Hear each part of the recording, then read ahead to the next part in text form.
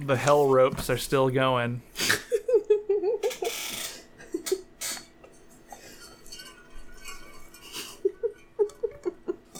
You okay? Yeah.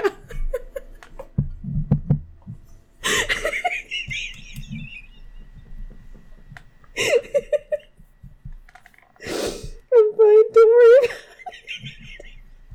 I'm sorry, what? Don't worry about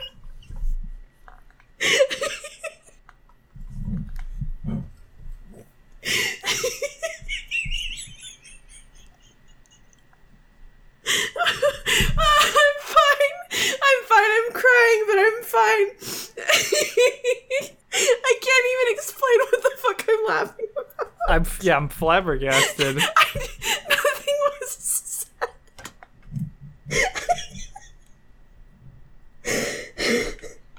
Ow.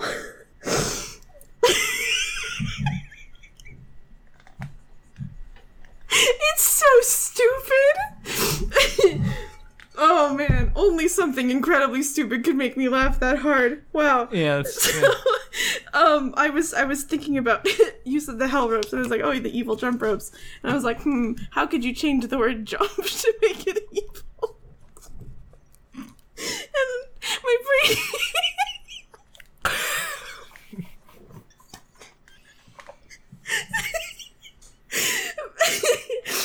My brain gave me dump ropes. That's what I've been laughing about.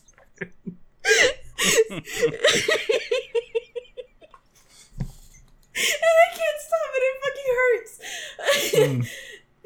hurts. Okay, so like dump ropes is definitely an ass-focused jump rope workout deal, like that you would do. Oh.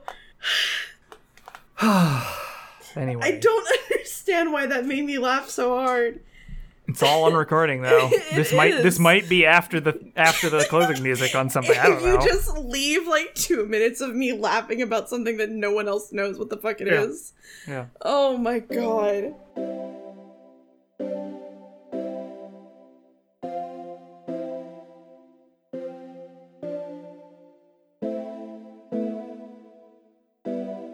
Welcome one, welcome all to another episode of River Do's and River Don'ts, the Riverdale review podcast where we take an episode of the CW show Riverdale based on the Archie comics by the Archie Comics Company, and we talk about what happened in the episode, we talk about our favorite thing in the episode, our River Do, our least favorite thing in the episode, our River Don't, and the weirdest thing that happens in the episode that leaves us most confused or tickled, our weekly weird. And as time goes on, the show manages to become both weirder and more mundane, more banal.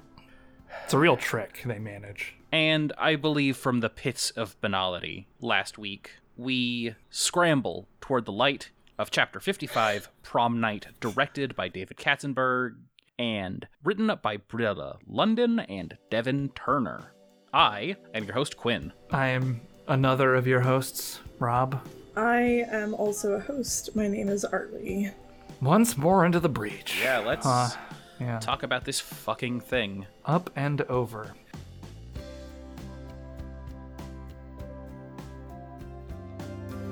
We survey the prisoner transfer bus wreckage as Veronica and Betty show up in a wood panel-ass station wagon. Apparently the bus accident involved the complete incineration of everyone and everything inside because nobody could identify Hal as one of the dead. All they know is that there was the expected number of corpses. Betty doesn't buy this for a second, fears a return of the Black Hood, and in what now feels like a rare example of a scene where a thing happens, dialogue is exchanged, and people express their feelings about the things happening in the story. So, like, good job right off the gate here. They go, they see the place, a person tells them something, and Betty says, I have feelings about it. This is the most complex scene that's happened in, like, 4 episodes. Preposterous. Yeah. But don't worry, folks. The next scene is just Archie's mom shows up. Yep. So this is where I come in and let you know. Last week, I forgot the name of Gladys, Jughead's mom. I've truly forgotten the name of Archie's mother as well. She's played by Molly Ringwald, so we can just call her Molly, I guess. Exactly. The fuck is her name? That's the noticeable part for sure. I feel like it's maybe like Caroline or something. Hold on, I'm gonna look it up. Don't worry, I got it. Carry on. I'll figure it out. It says here that Archie Andrews' mom's name is Molly Ringwald. Betty tries to warn Alice about Hal, and it falls on deaf ears. It's Mary. Mary. Jellybean angsts about Gladys leaving, and it comes up just in casual conversation here that Jellybean has met the Gargoyle King in person. So, Jughead is also asking about what happened, because she was Jellybean cops to having played G&G. Yeah. And costumes come up, like, you know, as that escalation, and Jughead's like, what? And Jellybean mentions that Ricky had, quote-unquote, those ears, and she had the crown, which, as far as I'm concerned, confirms Ricky is a cat boy. Yeah, sure. Why not? I don't know what they're talking about, so sure. Who's to say? Could have been any kind of ears. Yeah, any kind. Use your imagination. Make it fun. It also comes up that she knows of something called the Gospel, where the Gargoyle King apparently keeps all of his secrets. Wow. It sure seems like the end of this season really snuck up on them, you know? Yeah. It's so weird because I find it frustrating on two levels, right? Because the Gospel could easily be the G&G manuals, because that sort of fits in the framework of this, like, religious movement, or, like, you know, semi-religious movement, the occult elements of this. The G&G manuals are the good word, as it were. But this simply has way too much 11th hour plot device stank on it for that. Yeah. And I'm sorry, but a Gospel isn't a diary. No, it's not. Like, Gospels are specifically records about the life of Jesus written by other people, from other people's accountings. Yeah, his various boyfriends. Yes. Yeah, I don't know. This really struck me as like, oh, they know that they only have 3 episodes. And they're like, oh, shit. We gotta just, like, wrap some of this shit up. Yeah. Well, in my notes, I did say that Jellybean is the rat that shit out a key. Yes. In this episode. It's great. They did a really good job. Veronica gets Archie a fight, apparently, and intends on upgrading the gym out of her own pocket. Cool. Betty tells the other main characters about her Hal worries, and the cast try to cram the last several episodes worth of emotional processing, character relationships, and plot development into about 20 seconds before Cheryl does a patented scene-breaching maneuver to announce Choni's candidacy for prom queens. It is funny to me that they're in a cult, and they are doing that, too. Yep. Well, that becomes a plot thing later. Yes, but, like, it does. at that moment, I was like, it is very funny to me. Also, you know, when you see them sat on those couches in the student lounge, you know that they're going for the most perfunctory scene in the book, the one that you should never write. Mm-hmm. Again, I was watching this with my roommate, and I said, oh yeah, by the way, this is their student lounge, because we went to high school together, and they know that our high school did not have anything. We didn't have a student lounge. Like, we had the outside. That was it. And I'm just like, why did they, my roommate asked, are they in college or high school? And I said, they're in high school. And they were like, what the fuck? So Yeah, I mean, did either of y'all have a student lounge at your high school? no, of course we not. sat along the hallway walls on the floor. Like, we had hallways and the outside, and if you were in the performing arts, you had those rooms at lunchtime. Yep. So, yeah, at my school, yeah, we had the quad, pretty much. Again, it feels like a combination of... I don't think any of the writers for this show went to a public school. And No, we've talked about that on the definitely show not. before. And honestly, this feels a lot like a set piece they use in certain episodes of Community. Like, I look at that and I'm like, oh yeah, it's like that from Community. Which Yeah. can't be the poll. But... I don't know. Archie's mom will not sign the fight for him. Boo! That's a scene. Betty practices at the world's least crowded and most poorly lit firing range. Autopsy Jr. informs her over the phone that DNA and fingerprints confirm Hal was in fact among the dead. No way is that actually true, but we're going with it for now. Also, again, every time they actually say his name, it's so funny. Dr. Curdle Jr. Yeah, Dr. Curdle Jr. It's rough. Every time and he looks exactly the way you would think Dr. Curdle Jr. looks. If someone calls him Dr. Curdle, does he say, no, Dr. Curdle was my father? 100%.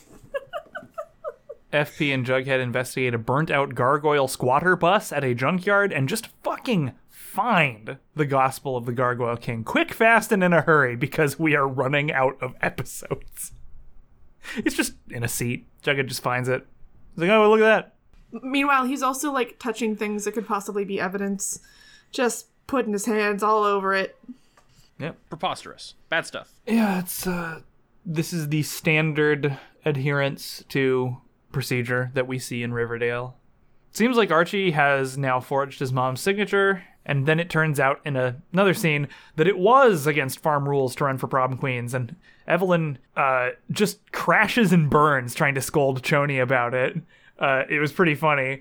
She's like, would you want prom queens or the farm? And Cheryl's like, actually both. Like, fuck off. I'm not listening to you. It was really good. Turns out you really can have it all. Except, Yeah. Bughead do a scene where nothing actually happens except Betty intimates that she wants to kill the Gargoyle King, and they receive another plot-relevant phone call from Dr. Curdle Jr. Archie's mom wants him to join the Navy so that he can get an education along with the boxing and do a bit of light imperialism as a bonus. Yeah, I also do want to say real quick, when they announced the prom thing was happening, I did get a little bit excited, because how long has it been since this show honestly, earnestly did some teen shit? Oh, so God. long.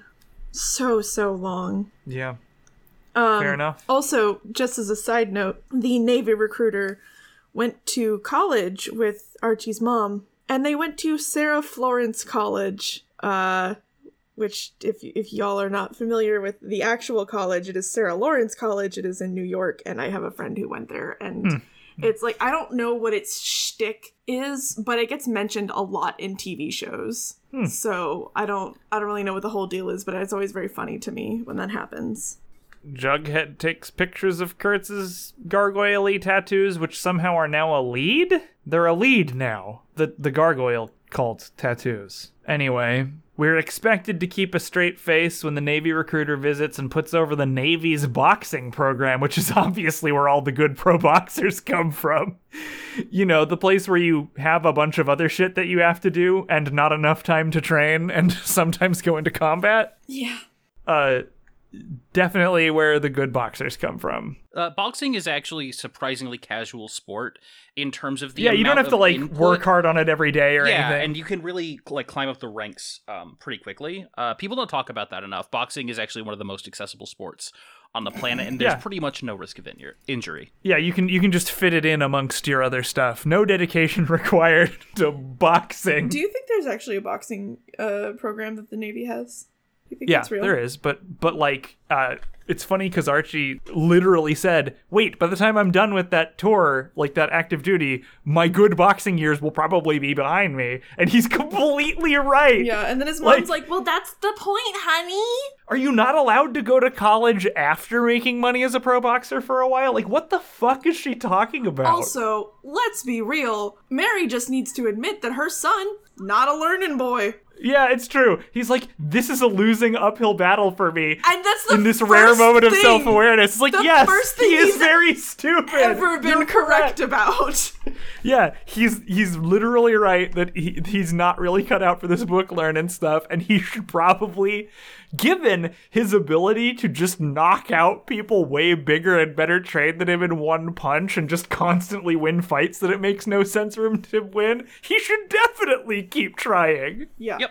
If a rookie prospect boxer actually had anything like the things that have happened with Archie's boxing career in this show happen in real life, they would have no shortage of sponsors and great opportunities. They would, be an instant millionaire. It'd be ridiculous.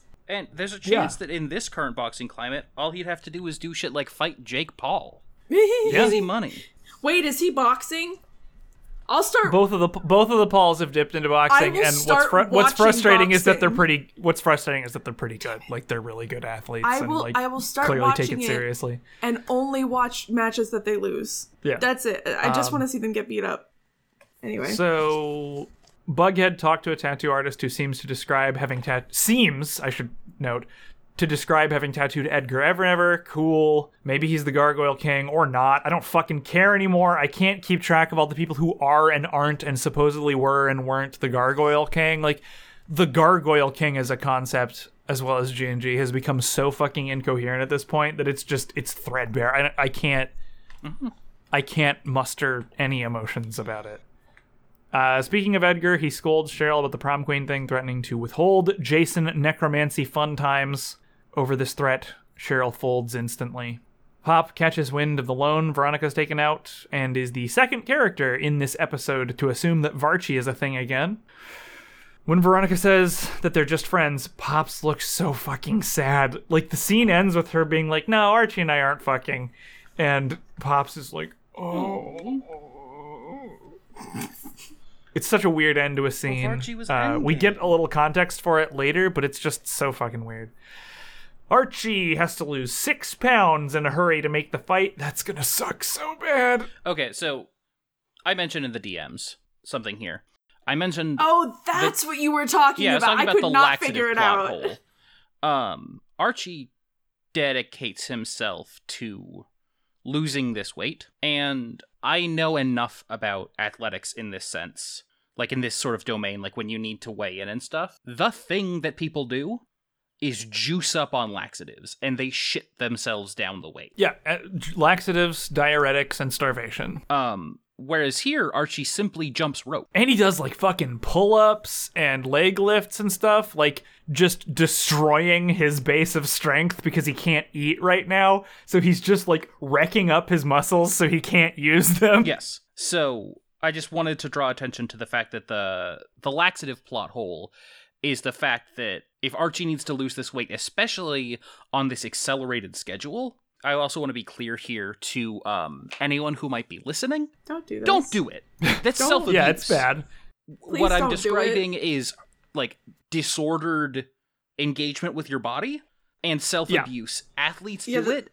It's not healthy. The stance of River Do's and River Don'ts is strictly against this kind of behavior. I feel laxative abuse is a no-go. Yeah, I would probably do it for pro boxer money, but, like, I would not, like... assume that it was a good or okay thing. It's very dangerous. Right. I just wanted to be clear that, like, I'm describing what these athletes do. Sometimes people are like, oh, you know, professional athletes are healthy people. No. People sometimes engage in anorexic and bulimic behavior through laxative abuse. Yeah. And I'd argue that this is borderline. It is a very... very damaging part of weight-classed sports competitions that, like, just kind of obviously under capitalism will happen, but it sucks and it's dangerous and it shortens people's lives. So laxatives, not even once. Unless you really got it packed up there. Yeah, I mean, sure. You gotta figure, remember when he was gonna box and, like, he ate a bunch of burgers? It just still makes me laugh, like... Yeah, very different vibes from that in this episode. Yeah. The, like, bundled up super sweaty cardio makes sense for trying to cut, like, really crash cut it. Yeah, you're trying to sweat as much out. You're trying to literally the 11th hour yourself. For a fight. But, like, all this, like, muscle endurance shit and strength shit that he's doing, like, it hurt me to watch. Because it just means, like, he's going to break all those fibers down and not eat anything to repair them and just be a pain noodle in his fight and get his ass kicked. They did at least reflect that. It's true. I was a little surprised, but we'll get to it. Bughead do a scene that tries to tie together the threads of season 3, and, like, the scene was sad to even look at. Like, them sort of vaguely trying to, like, suggest that the things that we've been watching over the last, like, dozen episodes are all part of one story, and it's just, like, completely unconvincing. Mm-hmm. Archie.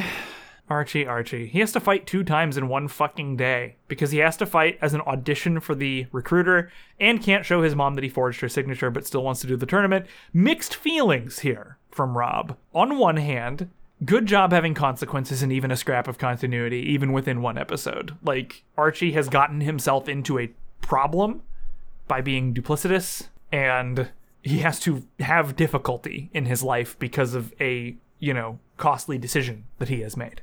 And on the other hand, go ahead. Oh, this, again, like, when I said they're going back to, like, the high school shit, the prom stuff aligns with that.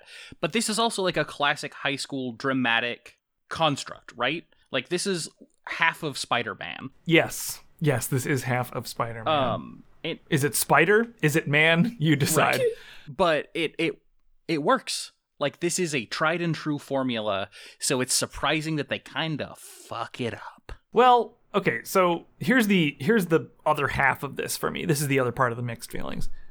Does the military really hold auditions and turn people away because they're not good enough boxers? No! The machinery of imperialism wants every warm body that they can possibly take. Like, what are you talking about, Riverdale? The Naval Academy's pretty much the Juilliard of boxing.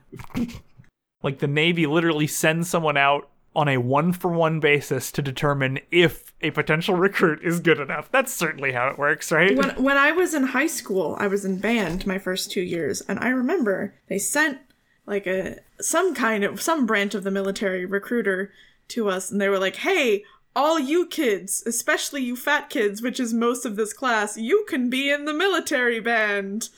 And all of us just kind of looked at each other and laughed at the guy, and it was a very good moment for me. Betty does the classic burst into the room and demand the villain confess to their misdeeds for no reason move. Edgar responds by showing that he has no back tattoos or body fat. Edgar's not the dude who got the gargoyle tattoos, but they described him as sandy-haired with like a weird magnetism and stuff, and like, this isn't me calling my shot, but my notes are just all caps, Chick is the Gargoyle King. We didn't see Chick die. We didn't see Chick die last season, and like, nothing has to make sense or be connected to anything, and like that's the big thing that they could pull here. So we'll see how that transpires. Eye of the Tiger, but the song bad cover from the Rocky is desecrated both in the performance and in the use as a training montage for Archie and Mad Dog. I am both fucking disgusted and laughing at the same time. We were sitting there watching this, and I was sitting there for a second, and I was like, is this a cover? And my roommate goes, yeah, it's a bad cover. And I went, I fucking thought so. I was so mad about it. It just hurt me. I don't even like that song a whole lot. But it made me upset. We get a really, really, really good line in the next scene, which is not a good scene, but it's like a little chunk of gold in a loose pile of stools. It should be a relief that your mom's not marrying a second serial killer. Let's see how that one holds up. Yeah. The Squatter School Bus book says some shit, and Jughead just takes it as wrote that this is a book of prophecies that are true. Yeah, he was holding the stupid ball in this scene for sure. Oh, but everyone agrees with him. Like, it's not as though this doesn't turn out to be exactly correct. So they've all got hands on it. They're all just like holding it in a big circle, and they've all got their hands on it. Like that orb picture. They have to make Betty prom queen to evoke or invoke the Gargoyle King. Like, it will magically make him appear? What the fuck is happening? This book that he found on a random school bus is telling them what they need to do right now to make the show progress in its plot. That's writing. Anyway, Cheryl doesn't give a fuck about changing the theme to medieval whatever, which is their suggestion, because she can't run anymore. She's like, well, if I can't do it, I don't give a fuck, whatever. Yeah. Very Cheryl, though. Like, they did something in character for her for once. Gosh. Turns out Archie lost his fight, which is a surprising bit of, he went about this all wrong, and they actually followed through with it. Neat. Veronica doesn't want him fighting again, but he doesn't listen. Straight collapses before it can even get going. Womp womp. That was really funny to me for some reason. Yes, it was very funny. He just kind of... I can do it! I can go! I kind of felt bad for laughing at him, but also he completely brought it on himself, so...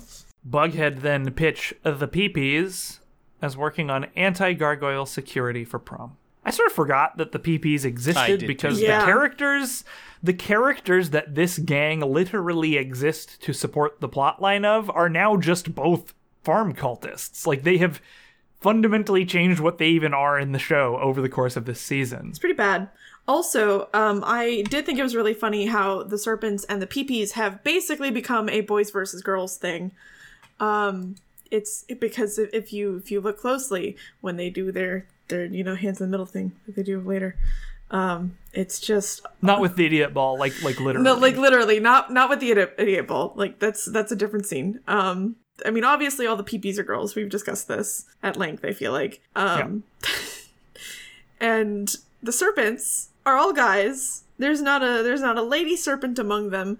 Was Tony the only lady serpent? I don't know. Betty doesn't count. Gladys Cheryl is gone. was in it. Cheryl, well, she got kicked out. Yeah. Why did she get kicked out? I don't remember. She did something fucking stupid. Who knows? She had the best jacket though. Weren't they like just doing robberies for Oh yeah, fun? they were doing their cat burglar shit. Their They're gay cat cat burglar burgling. Yeah. Yeah. Archie wakes up to his mom having connected the very obvious dots of what's been going on. Nothing is decided, but Archie expresses his emotions, so I guess it's a scene in a show. He doesn't want to join the Navy. He doesn't want to go to college. He wants to see how far his fists can take him. And as we discussed, as silly as that line is, that is wisdom from this character in this situation. Yeah. No, he's right for once. He is correct. I feel like he's acknowledging his limitations and setting realistic expectations. And choosing to embrace, like, the legitimately one and only strength that he has. Strength. Yeah. Yes, in fact. Literal strength. We should have known when he landed the knockout victory over the frozen fucking river in season 1 that this is where we were headed. Yeah. God, I forgot about that. Pop, it turns out, has some sort of grave news for Veronica, but saying he has bad news is sufficient for a scene in this goddamn show. So we don't get the news yet. Ren Fair flavored prom time. Pop's bad news, we then cut immediately back to, was that Veronica was duped by a fake deed. Hiram, in fact, owns both the Bonwee and Pops. The classic fucking fake deed scam. What? What is this? What's the point of, like, obviously it's ridiculous, but what's the point of it? Why? Why is it that nothing that has happened between them was real and this was all fake and it was all a dream? Like, what is to make happening? Veronica sad? I don't know. Also, where the fuck did all of these teenagers get these costumes? I don't know. The people who attend Ren Fair regularly, some of them don't even have costumes like this. I was really confused It's by that wild. as well. Like, Very elaborate costuming for this prom thing that canonically got changed at the last minute theme-wise. like, is there a Riverdale Ren Fair that we don't know about? I don't know, but the important part is that a fucking Venetian masquerade jester shows up to give Betty a note telling her to go alone to a place where the gargoyle That shenanigans dude can is ensue. gender. This naturally taking place right when she is to be announced as the prom queen, so they go, oh, where's Betty? Where's Betty? This guy was extra as fuck. Yeah, I loved him. He did his job as a jester. He made me laugh. Yes. As Betty closes in on the spookily staged bathroom, we flash back and forth to the 90s episode with the parallelism, which makes me sad to watch because of how far this season has fallen from where it started. I feel like that was also a bad choice just because Lily Reinhart was playing both characters. And so it was just like, yes, I knew it was Alice, but for a moment I was like, why is she in different clothes? Yeah. It didn't make sense. I'm fine with the juxtaposition technically, but like it literally forcibly reminds us of when there was hope for this fucking story. Yeah. She pulls a gun, but the Black Hood, sporting a fucking hook hand, like from the story about the people in the car, Mandor hand hook car door. takes her down. It turns out that this Black Hood fellow has killed several people in the school's mood-lit abandoned wing. Where do they have these fucking blue and red lights coming from? It's ridiculous. A serviceable slasher killer chase sequence occurs, but Black Hood disappears while Betty barricades herself in a closet, soon discovered by Jughead. And unfortunately, we don't know for sure that this is actually Hal because we don't see the person unmasked or anything, or hear his voice or whatever. I feel like Betty's reaction to that whole thing was weird too. Not because, like, that isn't how a normal person would react to all of this, but it's Betty. Yeah. Like, it was weird to see her, like, screaming and crying. And pissing and shitting. Yeah, she should have just made her eyes all big and been like, "Fucking cut me! It will kill you instead of me." You can't kill me in a way that matters. Yeah. Well, right. Also, I was so confused during this thing where, like, she's trying to escape and she grabs a door to the outside and it's all chained up. It literally feels like they entered, like, a mirror dimension or, like, a pocket of reality where they're not actually at the school anymore. Yeah, like I said, it's this mood-lit, it's the Upside Down, it's this mood-lit, abandoned version.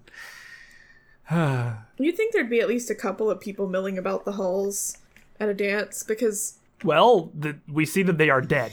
What? That's Anyone who fair. milled about the halls That's fair. was butchered. The gospel, turns out, was a trap to serve up Betty to Hal, which is fucking wild. Consider for a moment the bookbinding and printing shit that had to happen. There's too many steps. Then it was just fucking left, hidden on a burnt-out school bus, a random burnt-out school bus, with the knowledge somehow that Betty would end up with her hands on it, and that they would interpret it as a true prophecy, and that Hal would be out of prison by then. Yeah, no, I think that was maybe just... Riverdale logic? I don't know. That's not the strangest part of this scene. What? Are you ready? No, I mean, I watched it last night and I'm still not ready. Are we to assume that FP and the entire Riverdale local fucking government mistook a severed hand for an entire adult human body? Well... Because they said there was the right number of bodies, but Hal wasn't there. Well, he said they there identified was the right him by number, the hand. He said there was the right number of heads. That was what he said when he said there were 6 people on board, and that's the number of heads we found. Okay, so they in that case maybe mistook a head and a hand for an entire adult human body. But it begs the question: whose head was it? But again, they thought that there were 6 dead people when... Anyway. Like, I how just did thought that was Hal very funny. produce another person? If that's even what happened. Yeah, who knows? Fucking bizarre.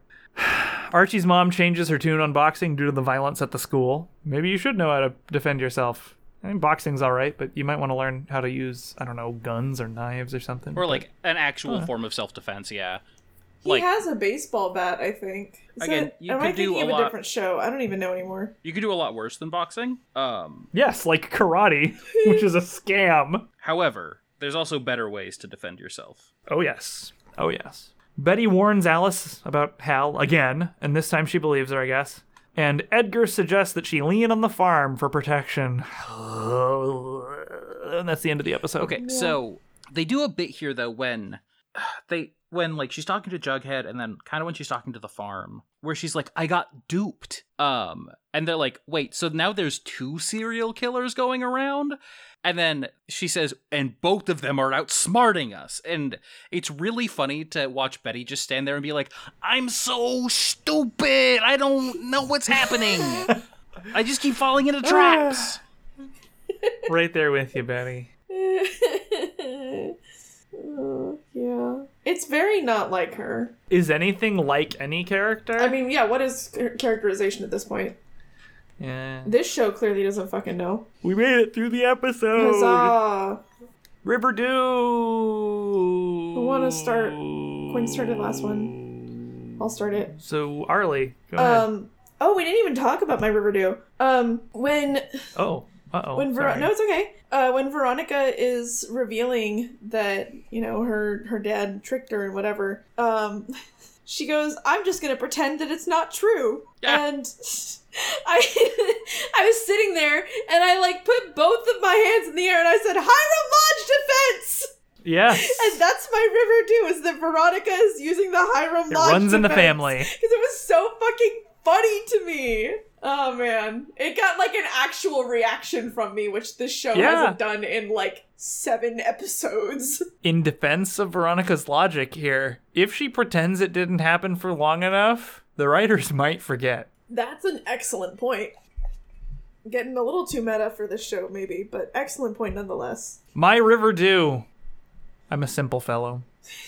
A man with a hook for a hand chased one of our characters and like did the thing where, you know, she's running and she'd like throw stuff in front of him for him to like run into and trip over and stuff, and near miss of slashies in spooky lighting, which allowed me to get a little tiny drop of dopamine from remembering like movies that were actually good to watch. Also, Betty was wearing a big princess dress, so that was fun too. Oh, yeah. Yeah. Terrible color, but you know, that doesn't matter. Again, I see a man with a hook for a hand menacing somebody, and I'm like, ooh, yay! Do a little clap or a little jump on my couch. Yeah, so my Riverdew, it's funny, mine, again, sort of couples with my River Don't. My Riverdew it's teen shit. They were doing teen stuff. Hey! Yeah! They did some teen stuff. Yay, It's teens! And a teen show for teens! I was so happy. Oh, hey, it's prom. Hey, Archie's like trying to juggle his responsibilities. There's stuff like actual dynamics with his parent that feels like parental stuff. What the hell? It was fun. Until it wasn't. Yeah. So my River Don't was Alice's response to Betty being freaked the fuck out that her dad maybe was escaped. Because, you know, Betty tells her about it. And Alice's response is, I left that all behind, Betty. And I just... What? I'm over it emotionally, so he can't be alive anymore. Like, In fairness, you're... this is a very accurate depiction of boomer logic. That's fair, like, but... I've decided that I don't want this to be what it is, so it's not. But, like, Betty was, like, on the verge of tears telling her about this, and she's like, nah, not my problem. Also a very boomer thing. Yeah. But that pissed me off. I didn't like that at all. I just, like, knowing what I know about the end of the season, I keep trying to make sense of Alice's actions, and it doesn't work. And so I'm just like, huh? Why? Anyway. So, my River Don't is probably just the feeling that I got inside when I saw the Pretty Poisons, because it just really underscored how nothing in this show fucking matters, and there's no plan, and things happen for no reason and will not matter later. Like, the Pretty Poisons, am I imagining that they were introduced in this very season? Yeah, no, they were this season. So they were invented this season, and already, like, everything that connected them to the story is fucking gone already. Well, I think part of the overarching problem is that they give this show too many episodes per season. It's a chicken and egg problem there. It's like, is it too many episodes, or do they have too few ideas? Well, they did okay with season 1, I think, when they only had like 13 episodes. Yeah. So I think it's maybe they keep planning for these shorter seasons maybe, and then they're like, well, or that's the extent that they can plan a story. yeah, there's that too, and they're just like, shit, we got 10 more than we thought we were gonna get again. I keep stepping on this rake. Thwack. Yeah. But yeah, that's my River Don't, is just like being forcibly reminded of, and I'll bundle in the cross-cut shot of Lily Reinhardt as the two different characters. Being forcibly reminded of a time in this season where there was a story, and like being forced to look at how much it doesn't fucking matter anymore, was not a good feeling. Yeah, that's fucking blows. As does the show. Quinn, how about you, Quinn? Yeah, my don't. Again, like I said, it's sort of dualistically tied to my Riverdew, is that they fucking ruined the teen stuff. They made the whole fucking prom about the fucking Gargoyle King and fucking Murder Dad coming back. The prom episode is about personal, emotional, relational climaxes coming together. That's they what you're didn't even supposed have to do. one dance. But you know what? They can't do that, Quinn, because there are no like emotional arcs in this season except Jughead being mad at his mom. Of course not. But the pump, they got me. They pump faked me. I got fucking suckered in.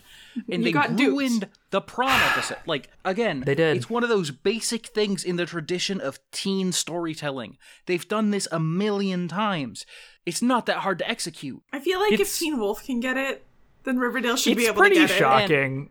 It's pretty shocking, like, when you think about it, because season 1 and into season 2, the angst and drama of teen relationships was a big thing in this show. This is the exact kind of show on the exact network where that's the fucking shit. Yep. But, like, somehow through the utter, like, messy chaos of this season, emotionally, the show has become completely sterile and inert.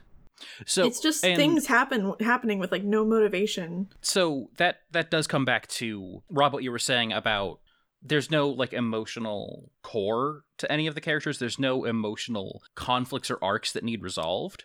And that is why... Like, remember when Archie went absolutely wild in season 2 and went super dark and got all fucked up and messy, and, like, by the end he, like, felt bad about it? Right. Like, we're looking back on that fondly now. Jesus Christ. So the impulse is, it seems like the impulse that they've replaced that with is when they're supposed to put an emotional thing in, they crank up the escalation on one of, like, the season plots instead. So instead of doing anything emotionally here, they just cranked up the Gargoyle King Black Hood shit, which ruins it because that's not the point. Like, that is something, like, it is supposed to supplement and enhance and, like, provide a combination of, like, respite and stress around their, like, emotional and social lives. It's not supposed to be, which then brings them into a state, ideally, where they could advance to the final stages of a seasonal plot, right? You'd think. But fucking no. They fucked it up so bad, and They did. I'm They really did. mad, especially because it did sort of reveal the mechanics at play here, where because they don't have anything emotional to get on to hook into, aside from what they manufactured with Archie and Mary, which was fine. Like I want to see how far these two fists can take me. As again, cheesy as that line is, as like shonen bullshit as it is. Yeah. It still kind of works, but it's kind of something, although it's within this one fucking episode. This isn't an arc, really. Yes, like, exactly. It's completely... It's a little idea. It's isolated. It It's just like... blips out there. It's a little seed, right? Or like, not even a seed. It's just like a faint whiff of something. Yeah. It's like the LaCroix of emotional right. arc. And so just seeing that every time they would need to engage with something emotionally or have like the emotional stakes raised or released or processed or like anything to like sort of parallel like the beat by beat physical action of the season, they just instead escalate that like material physical action stuff because they don't have anything to work with, and they're not interested in manufacturing it either. Yeah, they've surgically excised all emotion from the story. Like I said, it is just like reading it's an illustrated Wikipedia summary. Yes, it's very strange. Like they really have, and like, I don't know if this is a boiling a frog situation, because I can't identify exactly when this show became emotionless. Because it's framed, it has been a teen melodrama and still frames itself as such, but no longer does anything with emotions at all. And they're hardly teens. Yeah. They hardly do any teen shit, and there's no emotions. It's just shit happening. Yeah, I don't even know when it happened. Like it feels like I've been death of 1,000 cuts here. But it really feels like I'm looking here, we're sort of cresting the hill, and I'm looking back at how far we've come, and I'm realizing that we've been trekking through some real rough shit in ways that I hadn't quite reckoned with before, because it's rendered the entire show structurally inert, because it couples into the pacing problems that we've been talking about, because they don't have the emotional side of the story configured or there at all, much less like arranged in any sort of meaningful way. They have to keep relying on this escalation, which means you wind up with all of these scenes where it's just like a million minor escalations that last 45 seconds because nobody has anything to talk about. It's actually impossible for any of them to have any impact because we don't see how characters feel about anything that happens. We just see happening. Exactly. That's the thing. And because they refuse to write characters emotionally processing things or having emotions about things, aside from like the basest level shit, like these characters feel like they don't have interiority, which is weird. Yeah. Absolutely. Like, do you think that maybe this caravan of garbage has just gotten so complex with so many spinning plates that they forget where they even left the fucking spinning plates, that the writing staff at this point are unconfident that they even know how a character would feel about something, so they don't want to commit anything? I don't know. Like, it kind of feels like that to me, but at the same time, they were not shy about having people just be completely out of character before. So I think it almost has to be something else. And that's the thing, is like I don't know, because I can see how like all these things are tied together, but I don't know what's driving what. You know, like I don't know if it's the lack of like commitment to exploring these characters emotionally and developing them emotionally that's led to the weird pacing and overwhelming plot, or if their inclination toward this kind of chaotic high-speed pacing and wanting to like escalate the drama of this stuff has then instead supplanted that, and like the emotional stuff is like whittled away. I don't know what's driving what, but the result is that the entire thing sucks and is very boring to watch. Yeah, it's almost impossible to even think of an explanation for why the scenes are just singular beats with no escalation and no development. It's one of the strangest things I've ever seen. I've never seen anything written like this. Yeah, me either. It's fucking unbelievably wild. But speaking of that weirdness, Harley, Weekly Weird.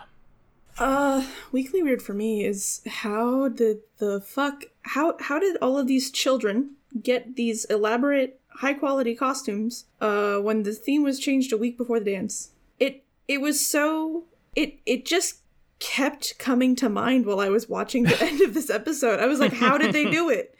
How did they do it? I spent 10 minutes, probably not that long, because what I think should have been 10 minutes with the amount of scenes that happened, but probably wasn't anywhere near 10 minutes. It's probably like 3. No.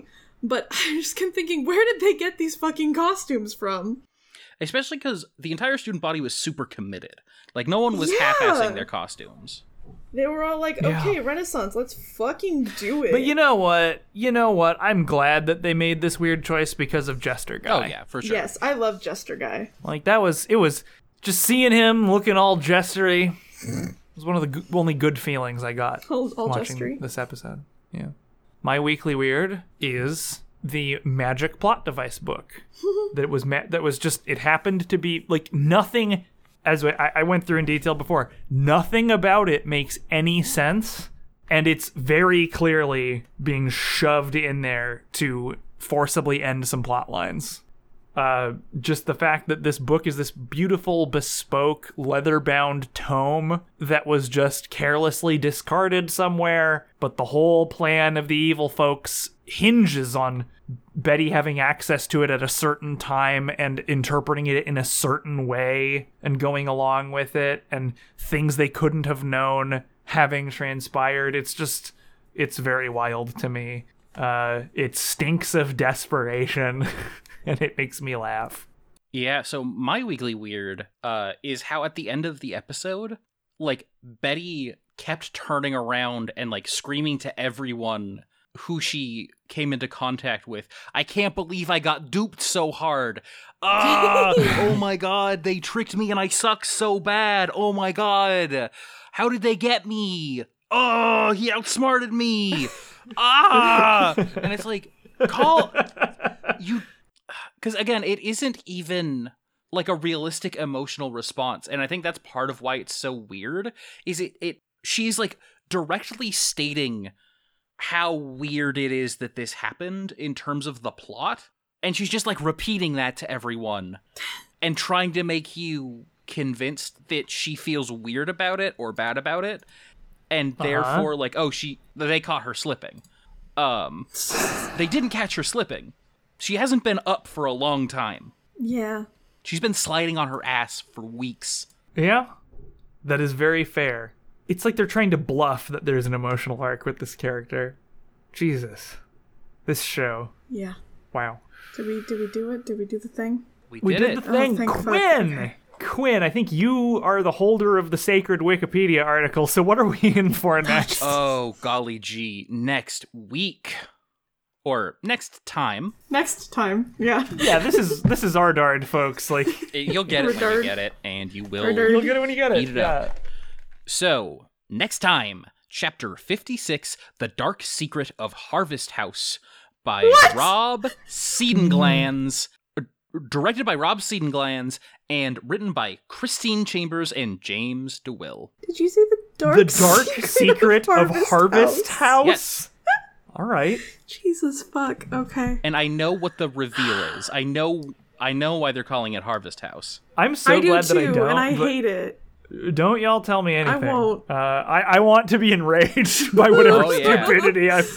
Oh man. I'm sorry. The season finale has a banger duo of writers. Oh, It's who is Roberto it? Who is Aguirre it? Sacasa and Michael Grassi. Oh my god. Oh boy. You know it's Pulling gonna out be the big wild when guns. Roberto gets in there. Mm-hmm. Ugh. Wait, are we So- doing the finale in the next The next two are the finales, next yeah. chunk? Yeah. The Wow. finale duo. Okay. Damn. Okay. Woof. Well, we made it. Just barely. I need to go lie down I need to keep working so my dad doesn't murder me when he gets back. with this hook hand. My dad yeah, would be so, so much cooler if he had a hook hand. For reviews and reviews, I've been Rob. Devin Early. I've been Quinn. Fuck this show. Yeah. Yeah. I Not haven't this had show, any good. But the This has drained me so dry. I don't even have any good thing to send people out on. I can't come up with a funny bit because There's I'm dump sucked ropes. dry. Dump rope and twist Mark Consuelos' nips. Twist his nips. Never forget, folks. Dump rope is when you poop out a bunch of cum. You don't have to put that in. You could probably cut that one out. It is though. It is though. I'm begging you to leave it in. That blows my mind. That is the actual definition of that thing Yeah. that Arlie just made up. You blast rope and then you dump it. Yep. That's part of the process. That's what love is. Yeah. Simple as. Love is dumping rope. Yeah. Can we call the episode that? I don't know what the titles will be, but there's a chance that this part stays in.